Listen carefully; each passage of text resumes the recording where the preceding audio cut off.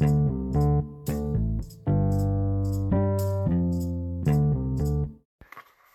good morning. Another Saturday morning. Just finished up breakfast here, and I think we'll pick up. I think, Albert, last time we talked, you were in Fort Churchill just kind of saying your goodbyes to your girlfriend at the time. Too much tears and whatnot, and about to board a train off to bigger and better things in Sudbury. So we'll kind of pick up from there. What can you recall from that? Well, First of all, do you remember when you left Fort Churchill? oh, that must have been, I would say, June, July, maybe August. I don't, Yeah. It is so far back. 66 years, a Yeah. long time. Funny thing that, even though I don't remember that girl's name, that Eskimo girl, Inuit, I will never forget those dark eyes with the tears in it,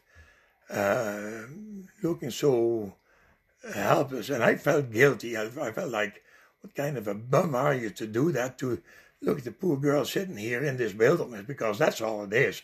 It is a town right in the middle of nowhere, and there is the railroads. The only thing in and out are no roads going to. There were roads in Churchill, and there was some kind of a road going to Fort Churchill, and there was vehicles going back and forth all the time. But the railway was only connected to That was the only link to the outside world. And somebody told me once there that he said, there's a lot of criminals around here. I said, well, what would they do in Churchill, in Fort Churchill? The government, why don't they pick them up? And, throw them in jail. At the time, the death penalty was normal, and I never gave it a second thought. Because at 22 years, you don't worry about the death penalty, unless, of course, you're facing one. But what they told me is, when people can flee justice and get as far as Churchill or any place near this, they are left to themselves, and either they behave and work and be a credit to the society, or they perish and they meet the ultimate end that they should have been given in the first place. So one way or another, leave them be. You never know maybe the guy has a lot of things on his conscience, but maybe he just had bad luck. We don't know. You can usually tell by the face, or if you talk to them for a little while. I don't know about that guy. But anyhow, So you were fleeing Fort Churchill? No, I was. I was fleeing from the wage I was making, because it was not quite what I thought I would find in Canada. And of course, I wasn't thinking in terms of $10 an hour, because at the time $2 was very well paid. But I thought that my fortune was somewhere else, and this was a stepping stone. The government.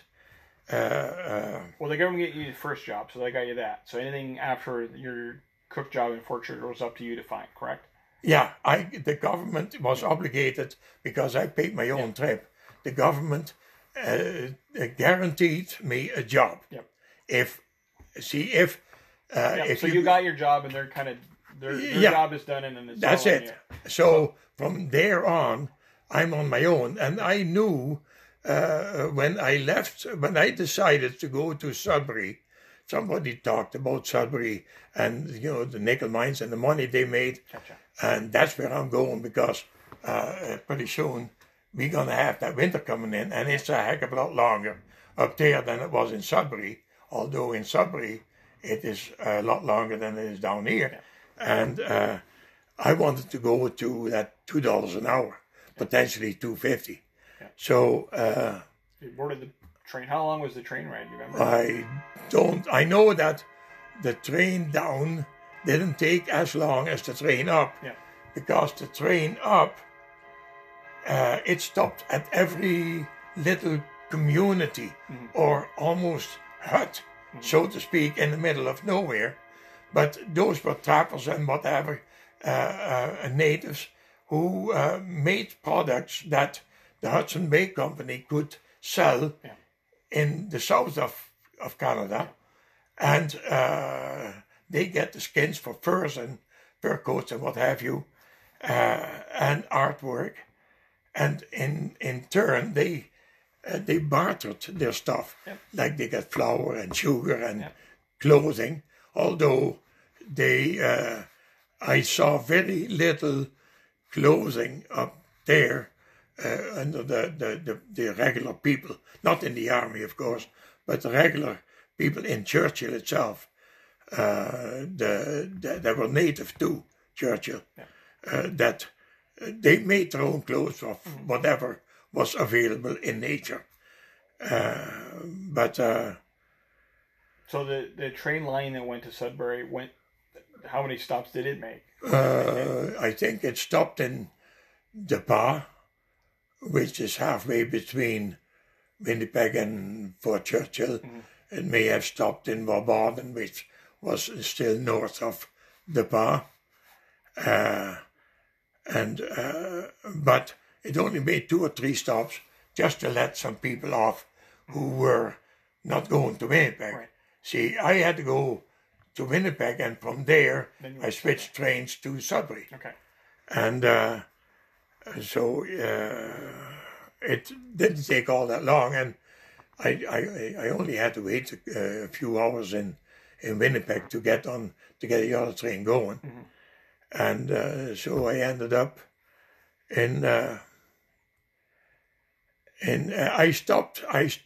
we stopped over in Winnipeg long enough for me. It's funny that I wanted to get out of the immigration. I'll get to work, start working on my future.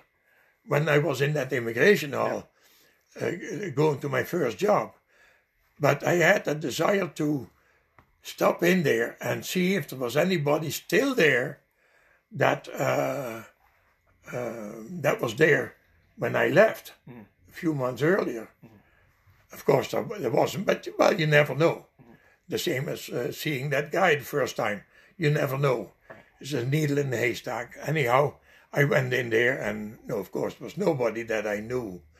But then it was time to go to the railroad and head to Sudbury, which I did. But I don't know how long it took. Yeah. But I get to Sudbury at the railroad station, and I talk to whatever, and I'm standing there with making a small suitcase. Well, what am I going to do? I'm in Sudbury.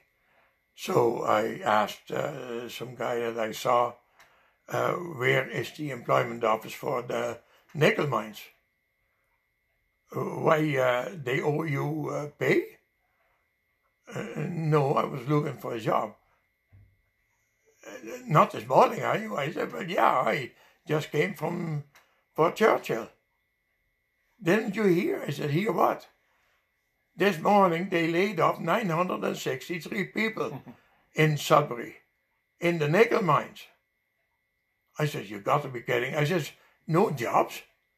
And all of a sudden I thought, the 38 cents an hour, but it had board and room. But it started to seem like a lot of money again. But here I am in Sudbury, and that kind of a layoff in a town like Sudbury at that time, that was, well, there is no way as a total foreigner coming in here and getting a job. But fortunately, I had something to fall back on. I had my Dutch electrician's license, which carried some weight, and I got a job with a guy, a small private electrician, not a big company or anything, and mainly domestic, like wiring a house or wiring up a basement or adding a dryer, things like that. And it was great, but and it was 90 cents an hour. It was not all that much money, but well, at least I got a job. Wait a minute, they just laid off 963. When are you going to be happy? You should be glad that you, and I was telling myself, you ungrateful bugger, you got yourself a job. Be happy with it. Anything.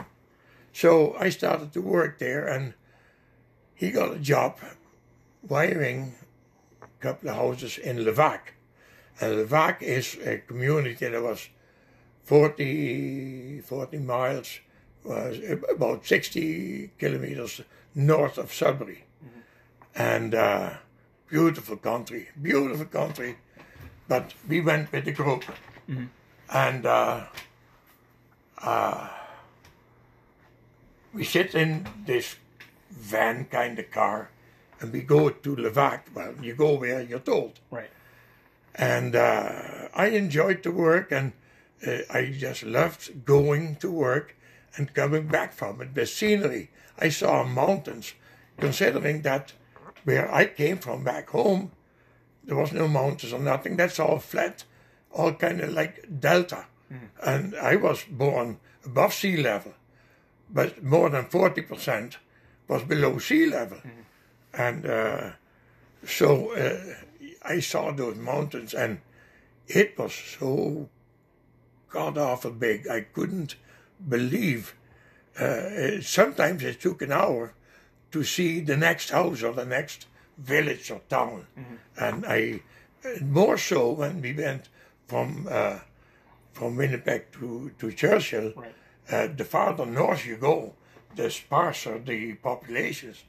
And you see those people almost like wild animals coming out of the forest, and they have their bundles of stuff, and they go to this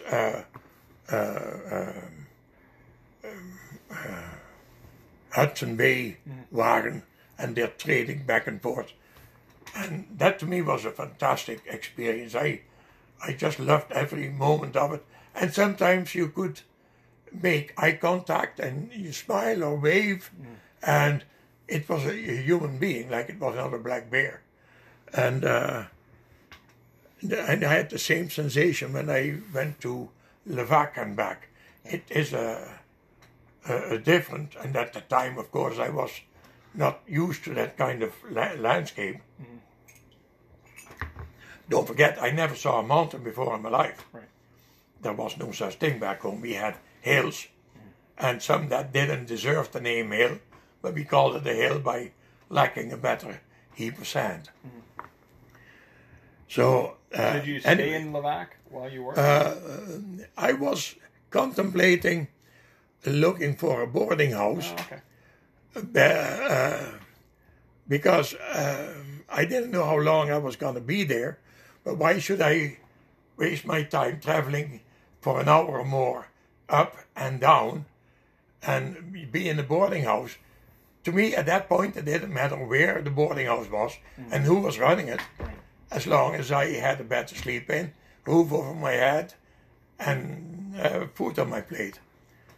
And but it never happened because I was working away, and that was when I started to consider looking for a boarding place. But I didn't all have that much time because we are finished working, we get in the vehicle, and we go back to Sudbury. And so it's maybe a good thing, because as luck would have it, that is karma or fate. We're working away there, and this fancy-looking guy comes up and, you work here? Yeah, what is your trade? Electrician. Oh, how much you make an hour? 90 cents. Why wouldn't I tell him? It was no secret. It was no, I didn't have to feel guilty about it. He said, well, that's not an awful lot of money. I said, well, it feeds me, it clothes me, it does me, so I'm quite happy with it. He said, how does $1.25 sound? I said, fantastic. I said, but I'm not going, I just started maybe a month or two ago for this guy, and he is very nice to me, he's very good to me. So I am not going to look for anybody else. Under the circumstances, I like to wait until it's spring, and then I can see what I can do. But, it's getting to be late in the year. And, well, he said, you can work for us. I said, who is us? He said, well, I represent Coal Electric. Well, he could have said John Blow or Jack Straw. That wouldn't make any difference. What did I know? Yeah. And we are from Arnprior. Yeah, well, that's another bit of, is that in BC or is that in Newfoundland or anything in between? Mm-hmm. Where did I know where Arnprior? I never heard of Arnprior. It happens to be close to Ottawa somewhere. Mm-hmm. He says, and we have a big project here in the nickel mine, and I'll pay you $1.25 an hour. I said, holy mackerel, that, $1.25. Mm-hmm.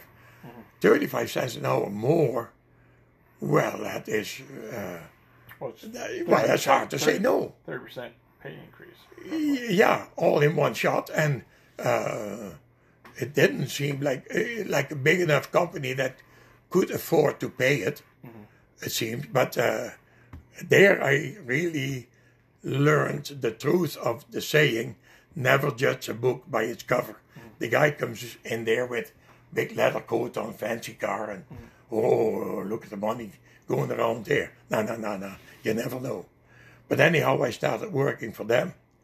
So you were working in Sudbury in the nickel mine then for these guys? No, I never worked in the nickel mine. Oh, okay. It was not as a miner. Oh, I worked as an electrician above ground. But yeah, in the nickel mine area. Yeah. Gotcha. And Levac was part of that. Yeah. That the vein of nickel up in that area. So Levac, I spent a lot of time working there, and I started working for Coal Electric, and it was going great. I really liked it. It was a bigger job. It was more industrial, right? And which it felt to me like the same as the difference between an electrician in my hometown or the shipyards in Rotterdam. Right. That kind of difference. The shipyard may not be pleasant in some ways, and it was far away from home, but the money was better. Yeah.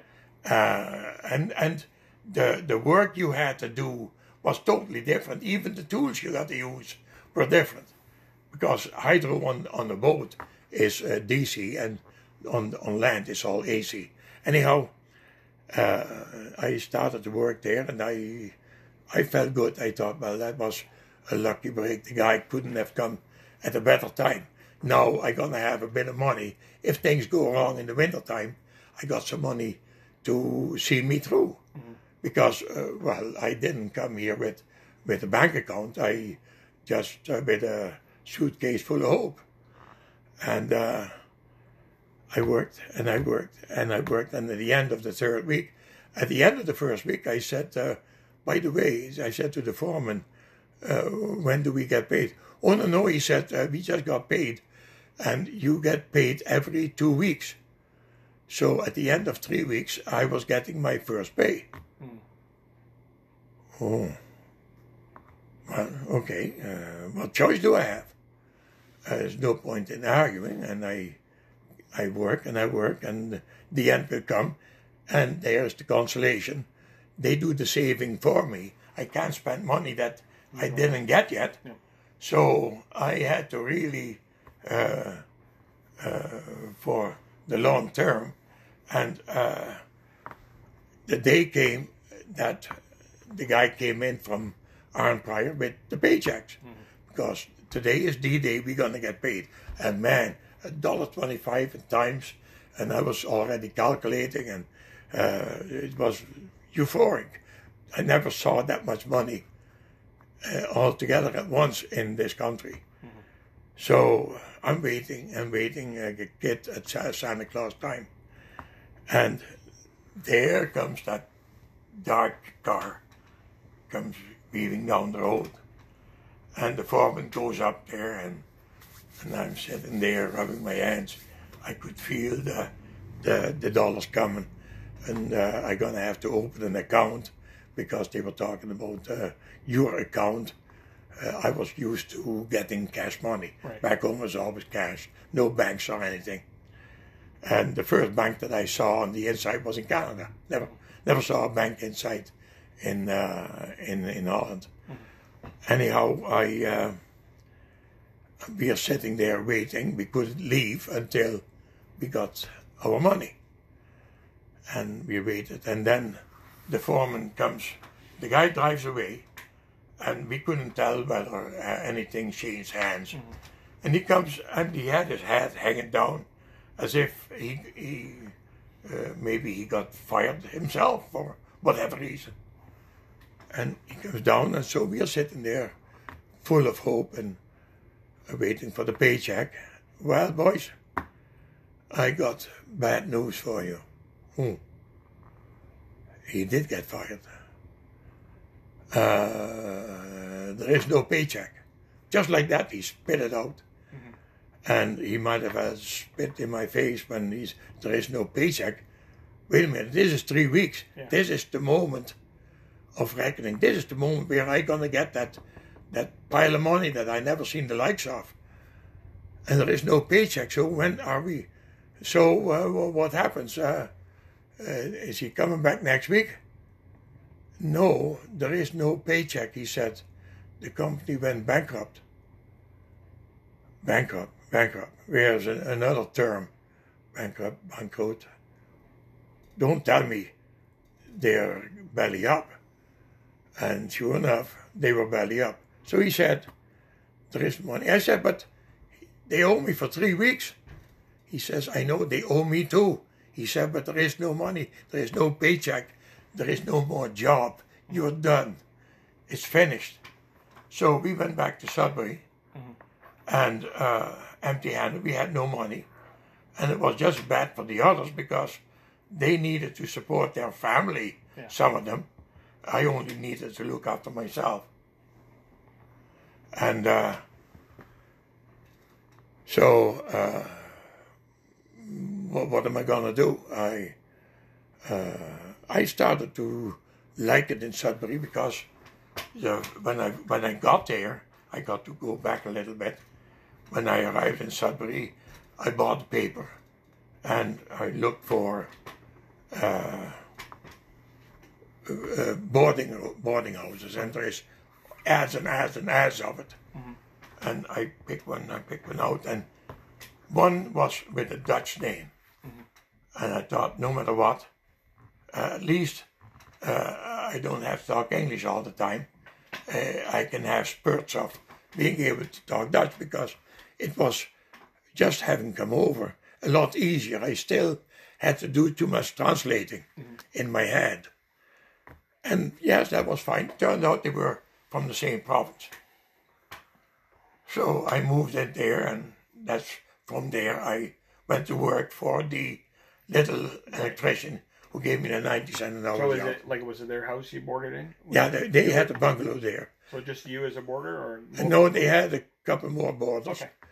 And then they had themselves a son and daughter, and the daughter was, I think, 19, and the son was 17 or something. Anyhow, everything was going fine, and we used to go to. The old man used to like wrestling, and the boarders, you got to come along, and I was the newest kid on the block, so you got to come along. You see, and tonight this guy, he's a mean bastard, and Hans Schmidt is his name, and he said he's German, and you can tell by his neck and the way he was made out to be like some kind of a monster, and he has no mercy. He never loses, and the things that he does, and then the referee, and then I said, how long is it going to take? He said, well, it takes an hour and a half, but then we got to go there and come back. He said, but it's worth it. I said, no, because I'm wondering, since you like tomatoes, why do you put tomatoes in your pocket? You sit there eating tomatoes while you watch? No, he said, but if that bastard pulls one, he says, I want to have a tomato to throw at his head. Oh my God, what the hell country is this? So I think there was no wrestling in Holland. No. Okay. No, well, amongst us kids. Yeah. when we were small, but Yeah. professional wrestling, Okay. no. Well, and if that Hans Smith didn't come on, and he had boots almost halfway up his leg, and he looked like the meanest assessor I ever saw in the war. I thought, well, that's going to be a fancy how do you do. I want to see that. And then the other guy, he was a nice guy. He was American, and he radiated friendliness and quality and goodness. He was in there for the fun. But he had to fight against, and I mean fight, not play, fight. That's what we were to believe. And so they get in there, and this Hans Smith, he had his head bowed down, and as if he's looking at the floor, and he's watching the guy's feet, and he's ducking out of the way, and then all of a sudden, they grab him and they go to the floor, and then they hit the floor, and then the referee comes in, and they get up again, and they start all over.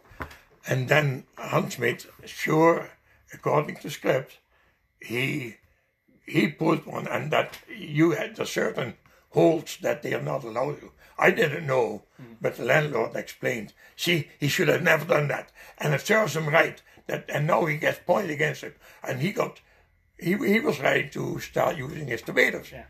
And yeah, well, I could tell that it was not a nice thing to do, but the whole thing of wrestling and throwing them to the ground and into the ropes and against that pole in the corner where they fall down like a sack of potatoes, that didn't seem the right thing either. So, well, it must be all part of it. But I thought that they were serious. I really thought that this could end up in death. Yeah. And so anyway, it went on, and they go back to their individual corners, come back to the center, and sure enough, he pulled the same thing. Then this American guy, he gets hold of Hans Smith, he gets him on the floor, and they were screaming, beat him, kicking, do the same thing what he did to you, which is illegal. No, he wouldn't do that. He had to hold up a good picture of himself. And that went on, and finally the landlord had enough of it. I got to go and help him. So out come the tomatoes, and you see the eggs coming from a different direction, and the mess on the floor. It was horrible. But we had a lot of fun. Anyway, that was my wrestling experience. I've never been to another wrestling since, but I've seen it on TV. Yeah. But anyway, I had a good time, but I thought that was nice, and there was very little difference between his Dutch dialect and mine, because we were, 30 clicks apart back home. Right. And which also made it a little bit easier. And one day I come home from work, and there is mail in my room on my dresser, a little cabinet like bedside, and there was mail, and it was open, and was airmail envelopes. Okay. No, I don't leave my mail sitting around. I put it away in my suitcase because I don't want anybody to read my mail. It could be from whoever. So, and I wasn't getting all that much. And I went to the landlady, and I said, there is a letter, and that came today because I never read it before. And then she started to act kind of childish, shy, and she said, I couldn't resist, and I wanted to know what you were writing about with your girlfriend, because Francine's name was on there. We were still a pair, let's say. And I said, but it is my mail addressed to me. And then she started to defend herself. Wait till my husband comes home, and I'll tell him what is in that letter. And I thought, there is nothing in that letter except that I said that I wrote Francine that early on when I first got there, they have a son and a daughter, and they are from our same. In fact, Francine's town was closer to them than mine was, and but I don't worry about it because I would never go out with her, and you get your regular childhood kind of romance letters, and and Francine wrote back that she was happy that I was taken to and I'll be glad when I come to Canada, and when do you think, the regular stuff, right. Because I was trying to make the bet for her to come to Canada, supposedly. Anyway, I didn't think that the old man, he was a bricklayer, he was not that big of a guy, but I didn't want any hassles. And I thought the temperature will never be right in this household again. So I packed up everything that was mine, and I went with my 2 suitcases and went in town, and I looked in another paper, and by then I was more familiar with the area, and I looked for another boarding house, and Dutch didn't make any impression on me anymore. So I saw a French-Canadian boarding house, and it was right in the middle of Sudbury. Well, I still may have the address somewhere. But anyhow, I phoned there. I said, do you take on any boarders? Yes, and would I be able to board at your place come today?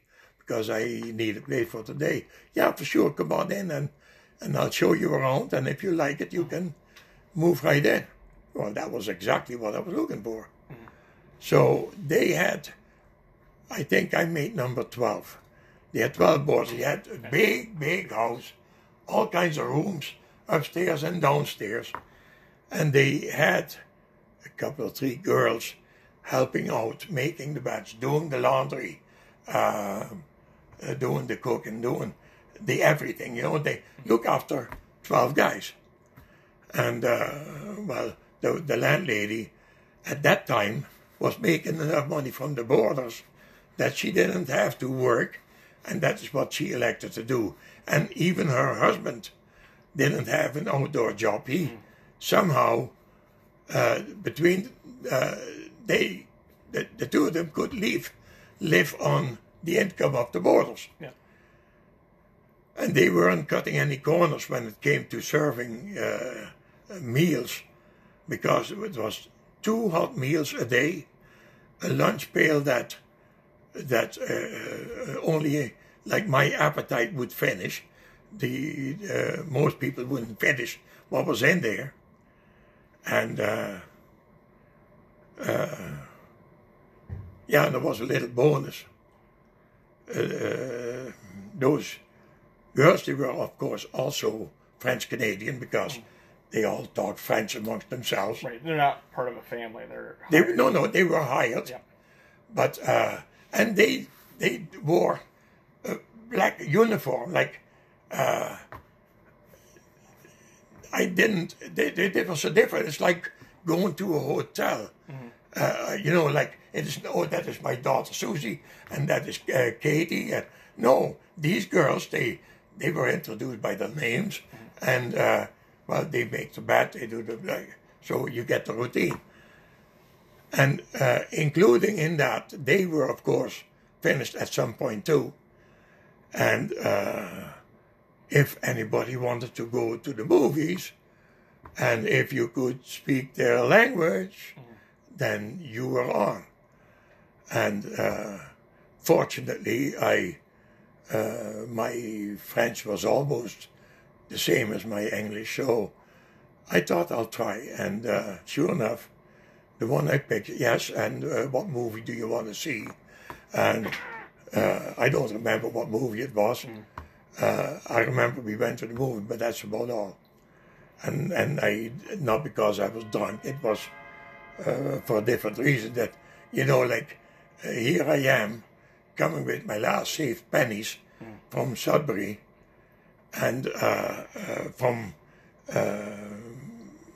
this guy that went bankrupt, and I'm going to the movies. Meanwhile, I had another job again, and it never took me long to find another job. That was the advantage of having a trade. It is good to have something behind you that you can fall back on. Anyhow,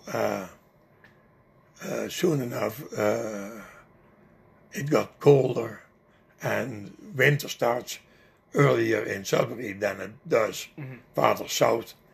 And I tried to flee the winter as much as I could. And because even when we were going to Levack, it was getting cold. And I thought, well, I'm going to Toronto. Meanwhile, I found out that Toronto and Oshawa was not too far apart.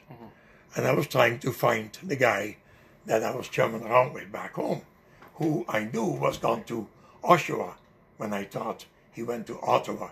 But he was right, there is an Oshawa. Yeah. And I lived there, so I know for sure. So just say, I just want to kind of, so I know you landed in Sudbury, mine's down, and you got a job with the first electrical company. Yeah. And then you went to Cole Electric in Levack, and then you lost that, and then you got another job back in Sudbury? Yeah, it was another smaller. And what he also did is appliance repair. And that was quite the challenge. But it also gave me a chance to be inside, like in the workshop, so to speak. If something had to be done, somebody had a short circuit or needed a new fixture, or they wanted to have a vacuum cleaner demonstrated, something like that. I could do that, but otherwise I would sit there and rewind a little motor. There was a lot of, at the time, you didn't throw anything away. Yeah. If the motor was burned out, you rewind it. And I had learned that back home. And rewinding is rewinding no matter what. So you landed in Sudbury somewhere around June or July. Yeah, and then you mentioned you were heading off to Toronto. Well, what time was that? It must have been November. Okay, so you're just starting to get into the winter time then. Yeah. And then when you were in Sudbury, you first stayed with the Dutch family, and then you switched over to the French Canadian hotel, boarding house. Yeah, that was a. So when you left from Toronto, you left from that boarding house. I left from that boarding house. Oh yeah, I wouldn't have gone to if I had stayed in Sudbury. I would have stayed there. Yeah. But it was fantastic. The food, boy, you could take as much meat as you wanted. Yeah. It's not like here's your meat and here's your meat. Yeah. No, it's on the table. Help yourself. Now, do you remember the French-Canadian girl that you took to the movies? What her name was? I remember the face, but the name really doesn't. Did you go often to the movies with her? Or? No, I only went that one time. Yeah, the one date. Because I didn't. The one date. Yeah. Not indicative of it went wrong. It is just that I wasn't there long enough, and you can't take them out every night or every week even, because the other guys like to go to a movie too sometime, and it is nice to not have to go alone, and it is a lot nicer to share a movie with the girl than with the guy. So that's why I thought this is right up my alley. You know, you get food, clothing. On top of that, the room I was assigned, the landlady said when I came there, I don't have single rooms like for one person only. The room that I have for you is you have to share with another gentleman. I said, well, it doesn't matter if, well, he is Canadian. She said, he is an Indian. Oh, okay. I thought, Indian? Oh, man. I get to live in the same room with an Indian. A whole new experience. And so I come in there, and oh, could you tell he was Indian?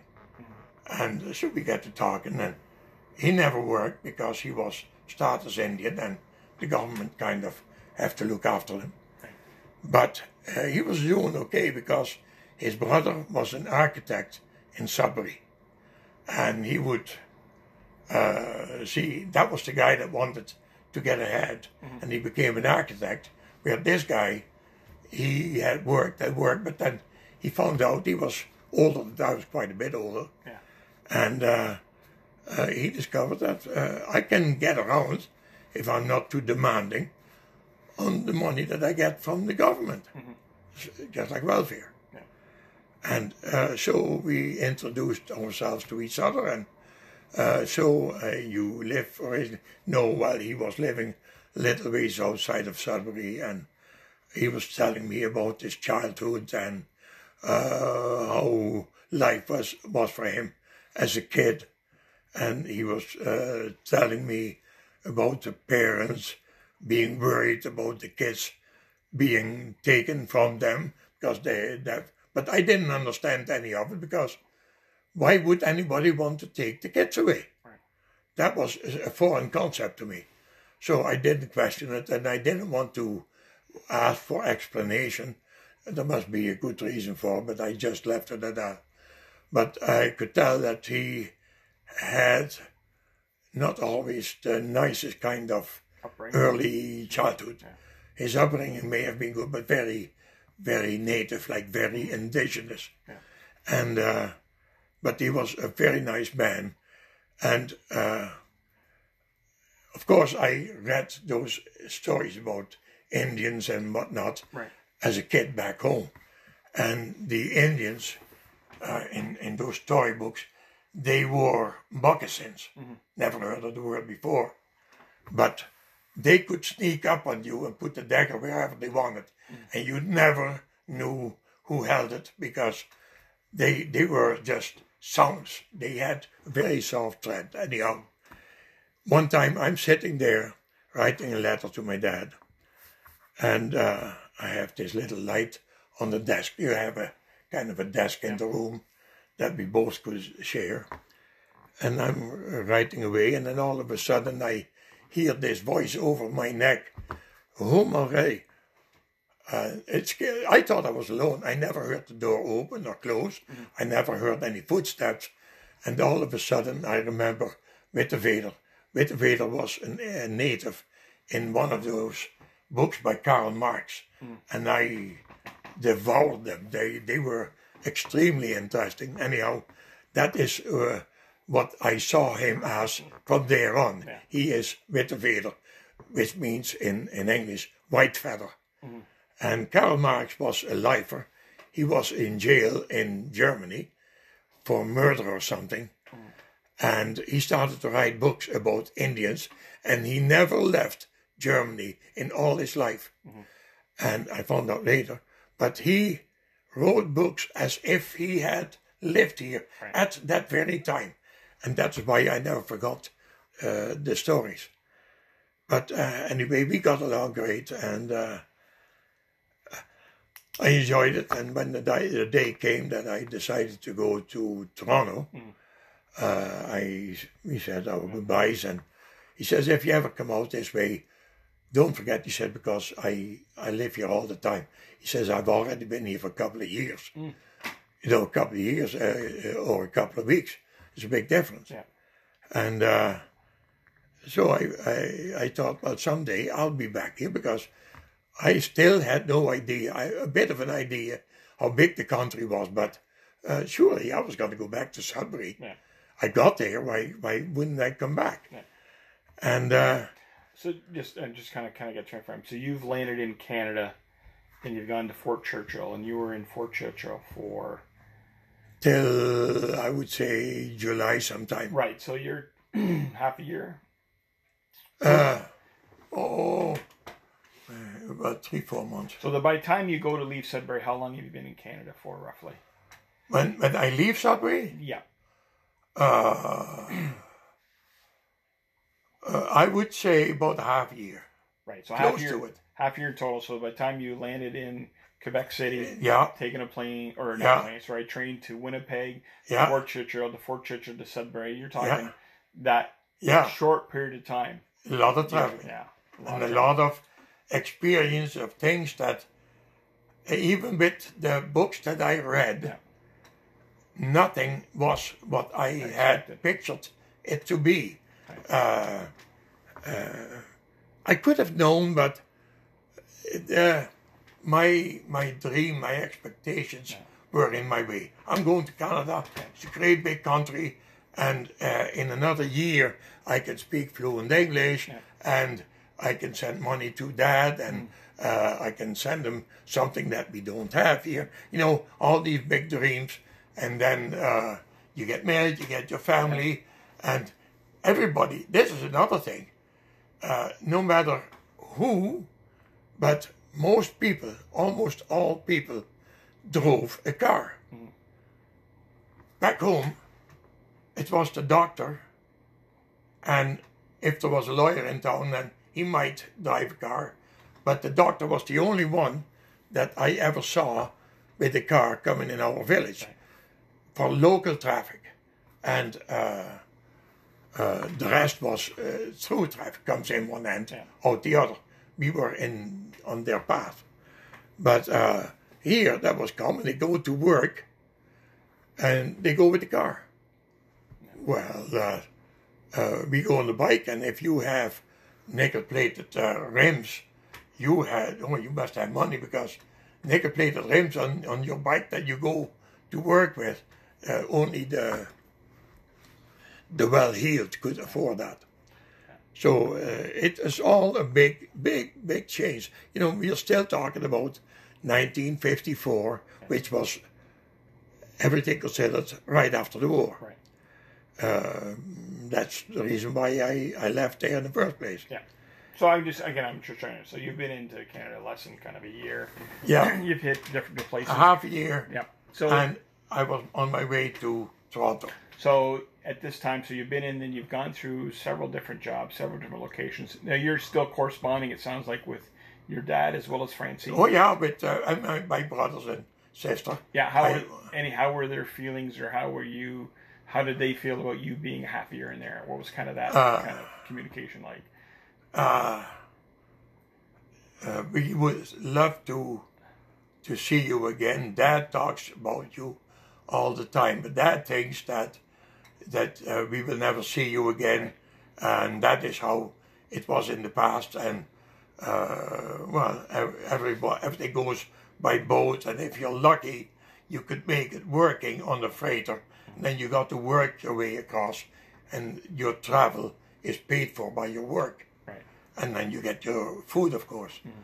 But that was, and there was no way that, Dad was convinced that the kind of guy I was like Omer Gradus, my uncle. Yeah.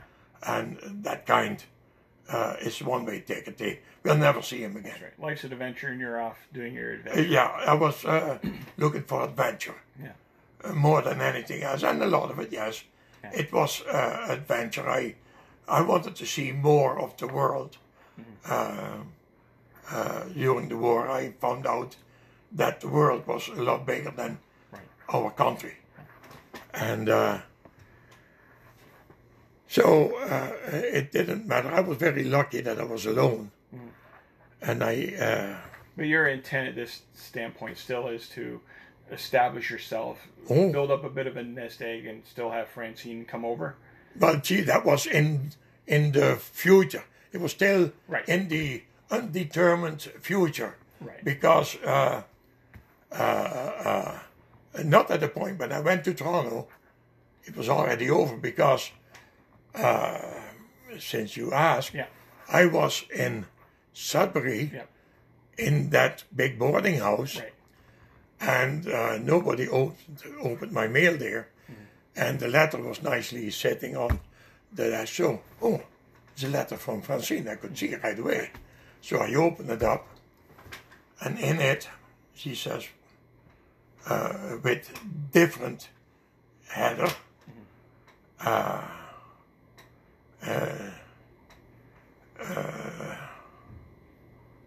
whereas the boyfriend girlfriend kind of addressing, that is dear Albert, like dear sister, or dear brother, something, and there's something wrong, but whatever. And I started to read, and on the weekend I was over at, a couple of weekends ago, I was over at my sister in Limburg, and they had their yearly fair on, and I went dancing. There's nothing wrong with it. Why wouldn't you go dancing? I couldn't go dancing, first of all. I didn't care for dancing. And secondly, I wouldn't know where to go. I didn't need dancing for excitement. There was a lot of excitement in daily life, negative and positive. So, and then she said, and I met this guy, I danced with him, and I danced with him more, and then he asked me out, and I found out his dad owned a brewery in that town. Dad owns a brewery, and her dad really liked to drink. I had to please him once in a while to so-called take him out, and I would play billiards while he's sitting there heaving them. And so I thought, So then it said, in all fairness, I have to break it off because I am now going out with this guy. And it is just like a slap in the face. Here I am, in a strange country, strange town, in a strange home, relatively speaking. And all of a sudden, the main source of information from my old stomping grounds, where that was the thing that my whole life was around it. And that big chunk is out, that emotional connection with the old country. It is practically gone because that kind of emotion is different than you have with the relationship with your siblings. So how often would she normally write to you up until that point? I would get about 2 letters a week. 2 letters, okay. So that's a fair amount of communication. Yeah, okay. And I had no trouble writing because I had all kinds of experiences and I went into far greater details. I wish she had sent me my letters back, but she probably burned them all. Not that it matters any. I didn't save hers either. But so you get this letter. Is this just before you head off to Toronto, or is this? That is. Does this affect your decision? I was working my way through. It didn't really. It was not the fact that I lost my girlfriend so much as I lost my correspondence, because my brothers and sisters, they might me once a month. If I was lucky, once every couple of weeks. But they were with more and I was alone. So I had to write each one of them. And, you write this week and I write next week. And so as long as there was still that connection. But I was on my own again.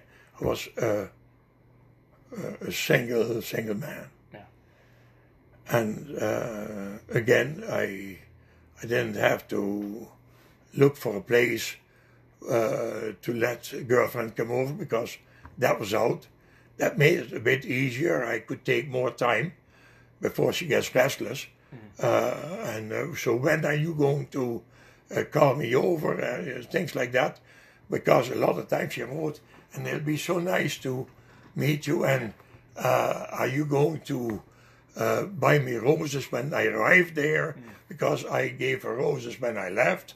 And she thought, symbolic. And I wasn't even thinking of roses, but anyhow, I saved myself some money there, because roses are a lot more expensive here than they were back home. So anyhow, that need was filled, or eliminated rather, and I decided to go to Toronto. So we're almost done here at the end of the hour. So that's why it's a nice kind of gap. So you've kind of got the fact that you've come over, you've had half a year's experience of all the different things in Canada. And kind of one of the reasons you came over to establish yourself was to bring Francie over, and it sounds like that kind of need is no longer there. So you're I guess, more free Yeah. inside Canada. Yeah, freest world. Yeah.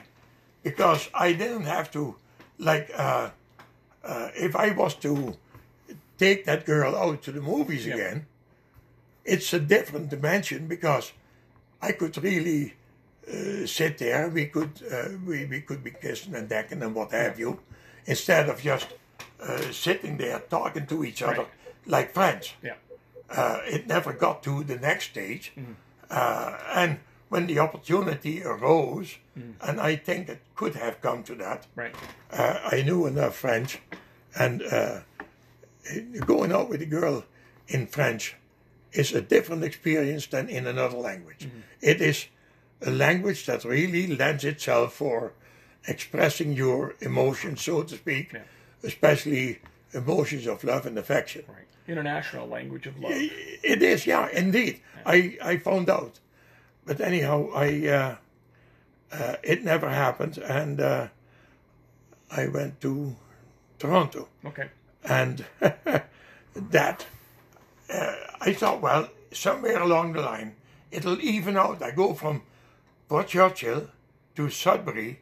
I managed to get through, and I have this, just like with this COVID-19, then the graph goes up a little bit, and then it flattens out, Yeah.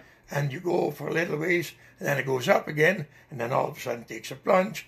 And I thought, I'm going to hit that plateau somewhere when I go to Toronto, because there is over 1 million people in Toronto, surely. Right. There's room for one more. Right. And little did I know. Well, there you go. That's a perfect way to segue for next week. So I think we'll Okay, kind of cut it off. I'll unpack my suitcase in Toronto Yeah. next week. Okay. Thanks very much, and we'll talk to everyone next week. Okay.